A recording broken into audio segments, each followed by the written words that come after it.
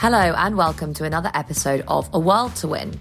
This week I speak to Eddie Dempsey of the RMT about the current strike action being taken by members of the RMT up and down the country, including the background to the strikes and how the government has effectively constructed a railway network that exists to take money out of the pockets of workers and funnel it out to shareholders and executives. Thank you so much, as always, to all of our patrons who make the show possible. If you're not a patron now and you'd like to become one, please go to patreon.com/aworldtowinpod. There's a link in the description and we really need your support. If you want to support the show in another way, then please do consider sharing this episode on social media, tagging @aworldtowinpod on Twitter, Facebook and Instagram. Now, first, a word from our sponsor before I take you to our interview with Eddie Dempsey. The Left Book Club is a not-for-profit subscription book club. It's an affordable way to get a carefully chosen list of inspiring books that explore radical alternatives to the current crises of capitalism. Every book is printed in a unique edition and you can choose from between 6 or 12 books a year. Plus, there's author events and discounts from publishers including Pluto Press and Tribune magazine. A World to Win listeners can get their first month subscription for free by going to leftbookclub.com/member and using the code WINFREE. That's WINFREE, all letters capitalised at the checkout.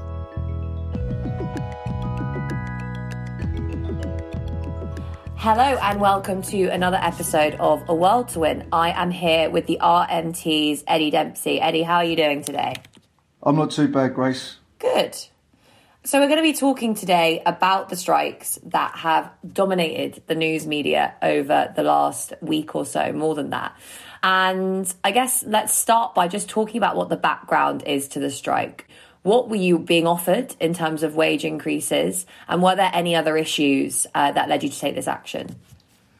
So the background to this dispute is, like lots of different industries and sectors who had to keep going during the pandemic rather than work from home. Our people in the railway, none of them were furloughed, all had to work during the pandemic, a lot of them in some quite difficult circumstances. A lot of the work we had to do, it's impossible to do without breaching the social distancing rules and all of the other regulations, but we had to do that during the pandemic to keep the railway going and to keep key workers getting to where they needed to be during the health emergency. So during that period, we've had a series of pay freezes, if you like. We have anniversary dates, like everyone else, every year where we seek to settle pay arrangements for the coming year. And lots of our members now in the railway industry are in their third year, effectively, of a pay freeze. But coming out of the pandemic, coming out of the health emergency proper, the government has taken the decision to strip $4 billion out of the operational expenditure of the railway and the budget for TfL. Now, those cuts are drastic for a start off. The railway has always been subsidised before it was privatised, right the way through privatisation. But over the last 10 years, there has been a shift from the level of subsidy versus revenue into the industry arising from ticket sales. And it's tilted from heavy subsidy to a lower portion of that revenue coming from ticket sales in the other direction. So most of the revenue now comes from ticket sales and a much smaller chunk comes from government subsidy. But at the same time, this money's being stripped out. The government has protected and fixed the profits for private companies in the railway industry. So in the train operating companies, they've taken something in the region of it's just north of £500 million in profits every year during the health emergency. And we have companies called rolling stock leasing companies that are a very strange part of the railway infrastructure. You never hear about them in the news because they've got no operational role. But what these companies are really consortiums of mainly banks and financial institutions that have got holding companies here and in tax havens. And these are the companies that own what we call the rolling stock, the trains. And they lease those trains to the industry. So southeastern trains or whoever your train you're getting on, those trains are leased from these rolling stock companies. and their profits and their prices are fixed. So when ticket sales have been falling because revenue hasn't coming in because people not using the railway during the pandemic moment, and when other types of operational expenditure has been cut, their profits have been fixed. And lots of that money that they've been getting it's really a direct subsidy. The money just comes straight from government into the industry. It's laundered through the railway and it leaves the country, particularly in the cases of these rolling stock leasing companies, and often goes to their holding companies. A lot of them are based in Guernsey, the Cayman Islands, Luxembourg and elsewhere. So they've been sucking huge amounts out of the industry. In the worst pandemic year, they got $3 billion. So that's, almost a quarter of the entire subsidy that went to the rail industry during the health emergency in the worst year, left this country effectively and went straight through these rolling stock leasing companies and into tax havens and into private profits. We've got people at the top of the industry that are on crazy, crazy salaries and bonus schemes. And our members are painfully aware of all of that. It's not something that's spoken about often in the public, but our members are really, really aware of this. They know how much the CEO of their company earns. They know how much the chief financial officer earns. They know how much their companies are getting in profit and the profits they're putting up as declared. And they know how much you're going through these rolling stock companies, and they don't see the purpose for their existence. So we've got this situation where the government is stripping out the operational expenditure of the railway and protecting profits. And in the new setup of the rail industry, Great British Railways, we don't have a franchising system anymore. So we used to have franchises that competed with each other to win franchises. They'd run those for a number of years. So there was competition. And when the railways were privatised, the public was told that it was this competition between these different operators that would drive up standards, improve services and give a better experience for people travelling on the railway. Well, now there is no more competition. So the government simply awards public rail contracts to these companies and they've got fixed profits at around 2% and they can achieve more if they perform well. So whatever happens, whether revenue in the industry falls, whether it increases, whether more people work from home, whatever, their profits are absolutely protected and there's absolutely no competition. So our members are aware of this situation and they see this money leaving their industry and they see the people at the top of their industry telling them that you've got to tighten your belt and, for the good of the country, you can't have a pay rise. And they're absolutely furious about that. So we hung back. We obviously didn't take any strike action during the health emergency. We didn't do that because we didn't want to prevent care workers and NHS workers getting to where they needed to be during the crisis. But now that we've come out really of the health emergency proper, we're in a situation now where our members are demanding that their trade union deals with this crisis. So we've written to all of the companies that are controlled by the DfT. And it's worth noting at this point that companies that are not controlled by the DfT, so in Wales, in TfL and in other places where DfT is not in direct control, we're achieving decent pay rises. We've just had 7.1 in Merseyrail, 8.5 in London Underground, 9.1 or 9.2 in Docklands Light Railway, north of 8% in Crossrail, other deals in Wales and elsewhere. So we're achieving deals above RPI inflation rates at the anniversary dates for their talks. So if we've got a pay anniversary date in April, for example, we'll normally start pay discussions in February and we'll often use the February RPI figure. So wherever the RPI figure is, we will try to achieve above it in pay negotiations. And that's broadly what we're doing outside of the DfT controlled area. So we've written to all of these companies demanding a substantial pay rise. We haven't said or put a figure on that because we've got a broad range of companies with different anniversary dates, so we couldn't be too specific. And we've said that if there's change in the industry, we want that done through negotiated agreement as it always has been in the past. And that means we can't have any compulsory redundancies. So if we've got people that want to leave the industry and are demanding a settlement, we have to look after those people. But if we've got people that want to stay, they need to be protected. And we're not going to have anyone thrown out on the dole who wants to stay and work in the industry. And then finally, we want our terms and conditions protected because underneath the 2 billion they're stripping out of the industry is a whole menu of change, and all of the change they're looking for in the industry doesn't relate to, for example, removing insane expensive inefficiencies like having rolling stock leasing companies. There's no reason why we shouldn't own those trains ourselves.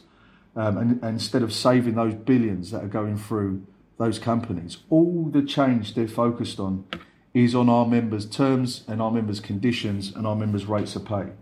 And it really is egregious what they're looking for. It's, in effect, rolling back the last 40 years of trade union activity in the railway. And we just can't tolerate that.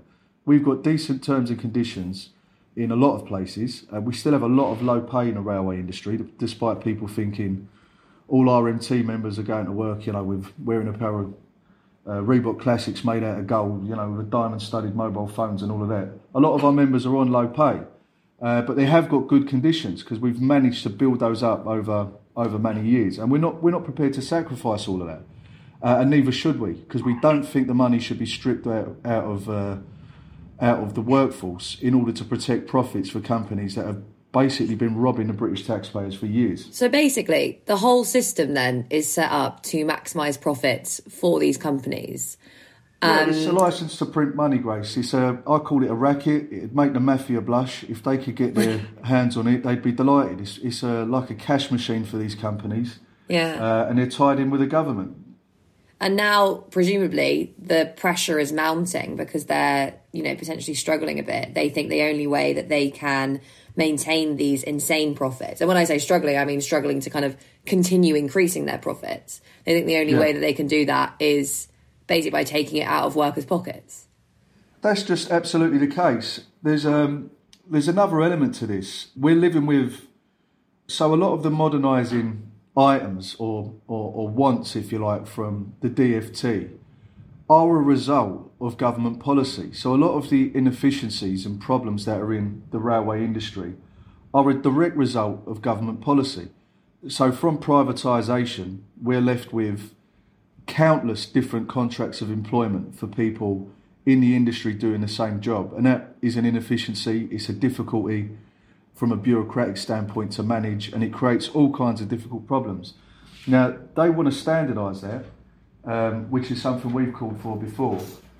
So a lot of the inefficiencies in the railway are a direct result of privatisation, which fragmented the industry into lots of different smaller parts, and that created a lot of differences, a lot of duplication that is unnecessary and expensive. And we've always argued to try to bring that back together in the trade union.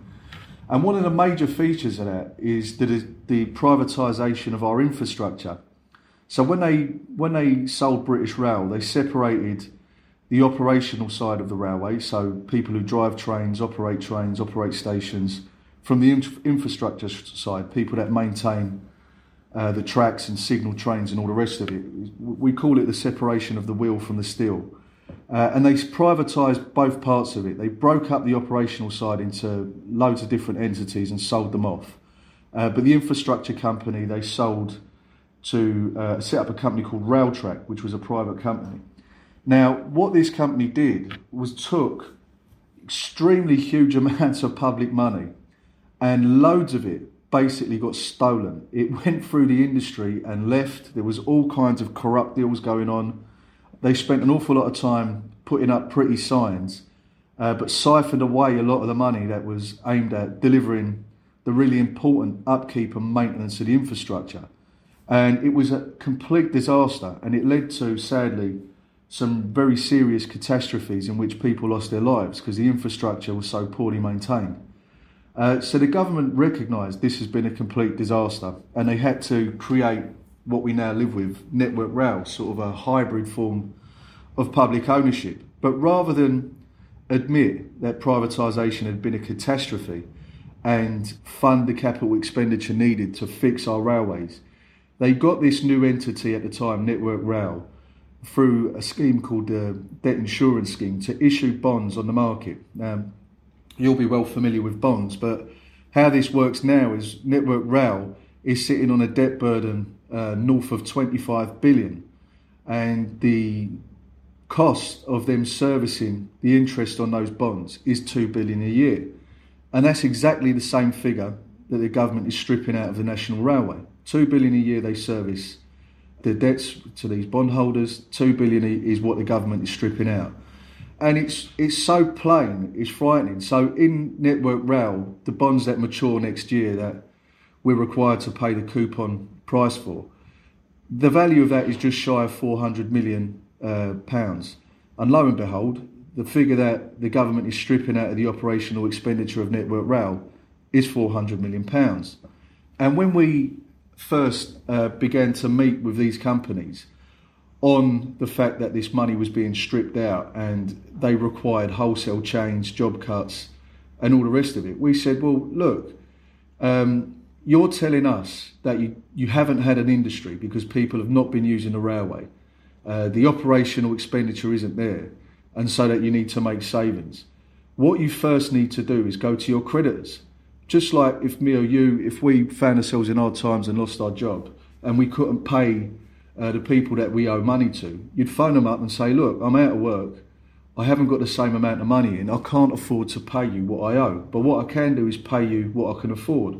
And when the work comes back or when the money's better, I'll start paying you the top whack. And we think that's true for these employers. We said, well, you need to go to your creditors and you need to tell them, in case you haven't noticed, we haven't had a railway. Therefore, we can't afford to pay you what we owe. We're going to pay you what we can afford. And when the industry recovers, we'll start paying you back at the top rate. And they told us, well, our creditors can't afford that. And when you dig into who these bondholders are, it's the same people. It's the big financial institutions. And my argument has always been, well, if you're telling me your bondholders, some of whom have got turnovers bigger than small countries, can't afford to take a haircut when we haven't had a railway industry, I don't know what makes you think my members who've got to get out of bed at 5 o'clock in the morning and go shoveling ballast for low wages, I don't know what makes you think they can afford it. And this is what we've done in other industries, by the way. So I'm also the officer responsible for dealing with Eurostar. They had no business. That was shut down. And they had no government support because they're not one of the companies in control by the DfT. They had to do exactly what I've described, and we negotiated that with them. They went and got their creditors to take a haircut. They got emergency funding. It was backed by their shareholders. And when the business started to recover, you know, they've just started to pay back that debt burden. But our people were protected in there. They're doing the opposite in the railway. They're trying to make our members carry the can so that bondholders can continue to get their interest payments and continue to have their coupon prices paid when they mature each year. So when people respond to you by saying things like, oh, you know, you can't get the government to meet all of your needs, it's up to you to kind of go out and win the kinds of pay increases that you would expect to see in the rest of the private sector, actually your argument is the reason that you're in the situation that you're in is because of government policy, and not just because of the fact that you're negotiating with the DfT, but because it's set up the entire system basically to extract wealth out of the pockets of workers and suck it up into basically the pockets of big banks. That's exactly correct. So the entire infrastructure of the railway and government policy towards it is to create basically a laundering service, to take public money through the industry and recycle it out the other side into private profits, into tax havens, and how they want to make sure that that level of profit making in the industry doesn't fall, in order to keep that level of profit making at the same level whilst reducing public subsidy to the railway. They want to make that cut in workers' wages and in workers' jobs, and it's really short-sighted. So we're in a country that the only type of public transport that really makes sense for us in this country is rail. If we're going to have a greener economy, and if we want more people to get out of cars and use public transport, then the railway must expand. It cannot be reduced. And if you listen to what government ministers and whoever the government is putting up in interviews on the TV when we're doing media, they're talking about a managed decline of the railway industry. They say we've got to have a smaller railway. We've got to have a cheaper railway with fewer people on it. And they're even talking about potentially having less services and cutting projects. But what the country needs is an expanded railway. And that's where the demand is going to come eventually. There are some changes in use on transport, but we're never going to see the situation where the railway is relegated to second place behind private cars. It's also madness when the government is allegedly trying to tackle climate breakdown. You can't do that without a big, expansive system of public transport. No, and what they've allowed private companies to do is cut non-profitable suburban services, particularly coming out of London into the southwest. There's been a number of services cut there, and they've not been cut because the demand isn't there. They have been cut purely to assist these private companies in extracting more profit. So the whole government's policy towards it is protecting profits. And the reason we're in this dispute is because they've created this infrastructure that means there's a permanent downward pressure on wages and numbers of jobs. And on top of that, the industry takes this mandate from the government, and so they're unable to negotiate with us freely. They must go and get their mandate from Grant Shapps, and they must refresh that mandate, and they often do it more than once a week. When we're talking to them, they tell us we have to go, we've got to go and speak to the ministers to see what we're allowed to do next. And then further to that, we've got the government trying to impose on us the public sector pay cap, which we don't recognise. So that's the offers we've had, have been in line with the public sector pay cap, which is geared towards wage restraint in the public sector. So we've had years now, 12 years of public sector workers having their wages pushed below inflation or just about inflation. And so people have lost huge amounts of spending power since the credit crunch. And they think they're going to impose that on us. Well, we've never, ever accepted that there should be a public pay cap, not for us, not for anyone else. I mean, we're still in the private sector virtually, even though they've wrapped our industry up in a concept called Great British Rail and they've wrapped the Union Jack around it. It's still a private industry. There's still profits being stripped out of it. So we don't accept that. So they've offered us 2% plus 1% effectively for selling the furniture and all the jewels in the house. But we're not going to wear that. We don't recognise it. So that's another direct sort of government policy interference in this dispute and a cause for why we've got to take strike action at this time. There's been a lot of kind of comparisons in terms of the rates of inflation that we're seeing and levels of industrial action with the 1970s. But from what you're saying, this is actually a completely different situation, because back then you had companies that weren't making very much profits, unable to grant basically workers wage increases without, significantly denting their profitability. They should have done so anyway, but, you can see why it led to all that conflict. Today, what you're saying is basically, and this is true from my knowledge from across lots of sectors, big businesses have more than enough profit to be able to grant workers wage increases in line with inflation, i.e. not to give them a pay cut. But A, they don't want to see profits lowered, for obvious reasons. But B, it's also the government that seems to be directly standing in the way in this sector and, also in a lot of other sectors of allowing workers to have that pay increase. It's basically kind of class war from above. But yet we've also seen this massive level of solidarity from the grassroots that the government clearly didn't expect. So, why do you think there has been this really hard line taken by the government? And do you think they were surprised? And were you surprised at the level of support and solidarity that you've seen, A, from your members, obviously, in terms of the levels of support there was for strike action, but also from the general public? Yes, those are really good questions. So, first of all, we're in a completely different situation to the 70s. So, since the 70s, we've seen wages not keeping up with inflation for all of those years virtually. There are subtle differences, but in general, wages have not kept up with inflation for all of those years. And certainly over the last 25 years plus, corporate profits have really not exceeded inflation. In fact, they've massively exceeded it in a number of cases. So we're in a situation where we've got low unemployment relative to previous years, and we've got huge profits. Massively expanding profits, massively expanding pay at the very top of society in the financial sector, in the heads of industry and elsewhere. Huge salaries, large amounts of profits coming out of this country and going into tax havens. At the same time, the government is trying to impose wage restraint.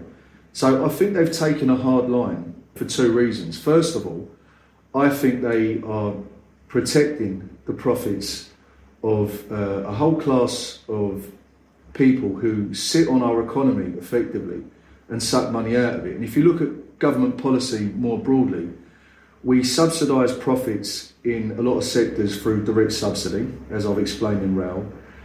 We subsidise profits through shoring up low wages in the form of benefits. So we make sure companies out there don't have to pay wages people can live on. So we subsidise those companies' profits directly by giving people in-work benefits. And we subsidise a whole class of private landlords through giving people housing benefit, because wages in the economy now, in a lot of cases, are not enough to pay the rent for you to live in a home with your family. So we've got government policy that's geared towards subsidising profits in all kinds of different ways. And they're sitting on wages. And the strange thing about this is they talk about this mythical wage price spiral, but nobody's been getting pay rises. We know inflation has not been caused by wages. Inflation has been caused by a number of things. International conflict, it's been caused by supply chains being squeezed through the health emergency, and it's been caused by massive out-of-kilter profits coming through our industries and leaving this country. So it's wages at the top, massive profits, and government policy that has driven inflation. And their answer is to keep wages down. I think they've taken such a hard line. Some people would say as usual, but it feels like we're the first out of the traps in terms of trying to challenge on protection for workers' wages and living standards. But I think, Boris has had scraped through on that vote. He's mortally wounded. If you look at Thatcher, there was a similar vote, and she sort of walked around stunned for a bit before she was finally toppled. He's in that situation, and so I think they ratcheted up the pressure on us, because you have to appreciate we've been speaking to industry for 2 years about some of the issues around pay. But this has really been sparked, this dispute, not so much by demands from pay from our members, although that was a part of it. It's been sparked by, and the timetable of this dispute has been set by the government announcing these huge cuts and them taking the initiative and saying we are going to start to implement these massive detrimental changes to your members' working lives. So I think they've instigated a fight with us in the RMT. And they've done so because they thought they could have that argument with the trade unions, paint us as the enemy within, and use that as a way of unifying people around what's a quite divided and shaky-looking government. But it hasn't worked, has it? It hasn't worked because it's come at the right time. Everyone's feeling the pinch, and we know we don't just speak for railway workers. Now, I have to say, Grace, as crude as this sounds, we have never relied on public opinion to put bread on our table. If we've got it, we'll have it. If we don't, frankly, we don't care. We will fight anyway, whether the country's against us or they're with us. But we think we've gone at the right moment, and we've hit the right time with people that are feeling the pinch. And we want to make that argument for everyone. We think everyone in this country deserves a pay rise, and we think profits have got to come down, wages and living standards have got to come up. There's a sense that enough's enough. Our public services are being eaten alive by private companies, and it's about time we had a reset in this country.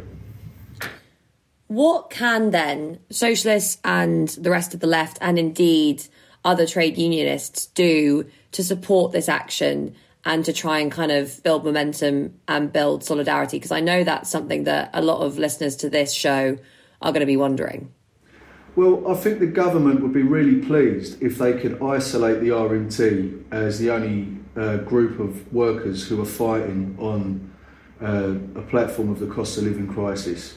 And we're really pleased to see other trade unions gearing up to join that fight, particularly pleased with what we see in the CWU. So socialists and activists in the trade union movement and activists more generally, we need to revitalise all of the trade union activity around a set of key demands on the cost of living crisis and, just demands on improving working class lives. And we need that to happen in social movements too. And we need it to be all aimed at, let's make sure people have got a home they can live in. Let's make sure they've got a job that they can get wages they can live on. Let's have a health service that looks after people. Let's make sure people can retire in dignity. And let's make sure all of those things are set first before people are taking profit out of this country. We can either be a country that's got a financial sector, or we can be a financial sector with a country. We can't be both. So we need everybody to get geared up for that fight and focus on that, and not get sidelined and drift off into petty differences that we have on a whole range of different issues. Let's just focus on the key important facts for working class people in this country and try to amplify each other's arguments and support each other through that. What is, as well, the mood like among your members? And also, what makes the RMT different? What has kind of allowed you to build such significant support for this action, which, you know, could have gone either way in terms of public support? It could have led to a lot of public anger, some of which would have been directed towards your members. Yet, from what you've said today, it seems like, A, there's a lot of knowledge about the structure of the industry and how it's built to maximise profit at the expense of workers, and B, a huge amount of solidarity among your members basically behind this action. So what has allowed you to build that level of support? Well, I think we've built, over many years, a militant rank and file culture of democracy in our trade union. So the people who take the decisions in this union on what we do politically or what we do industrially are all lay workers. They serve a fixed term and then they must return to their workplaces. And so we've got an extremely high level of direct involvement in decision-making processes and in activism. People don't realise how small we are. We've got something like 90 staff. That is it. 99% of what we do is delivered through rank and file voluntary activism, and the key to that is our democracy.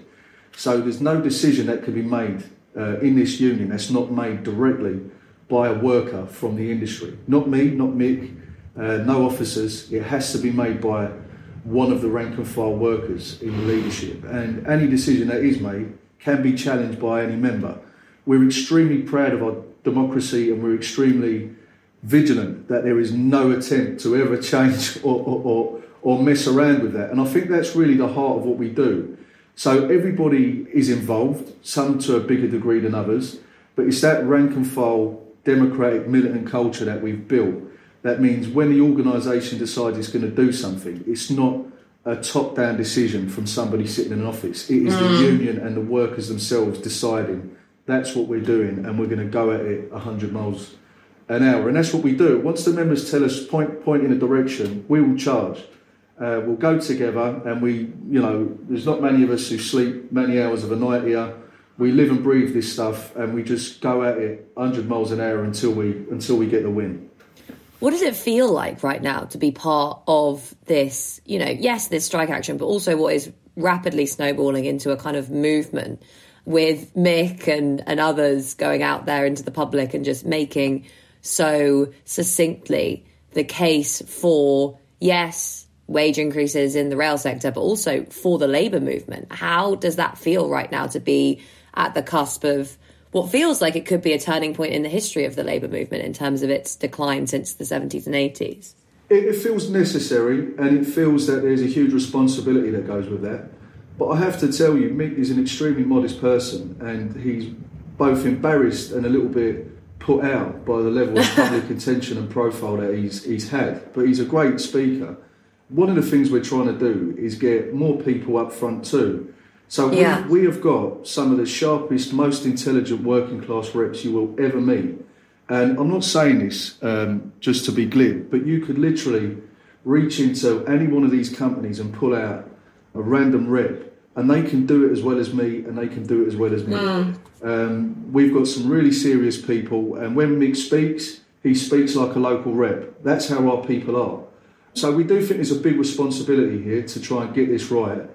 But also, I have to say, our members are absolutely over the moon. It's been a carnival atmosphere last week. Yeah, that's great. It's been great for them. I've had people tell me that's been the best week of my life.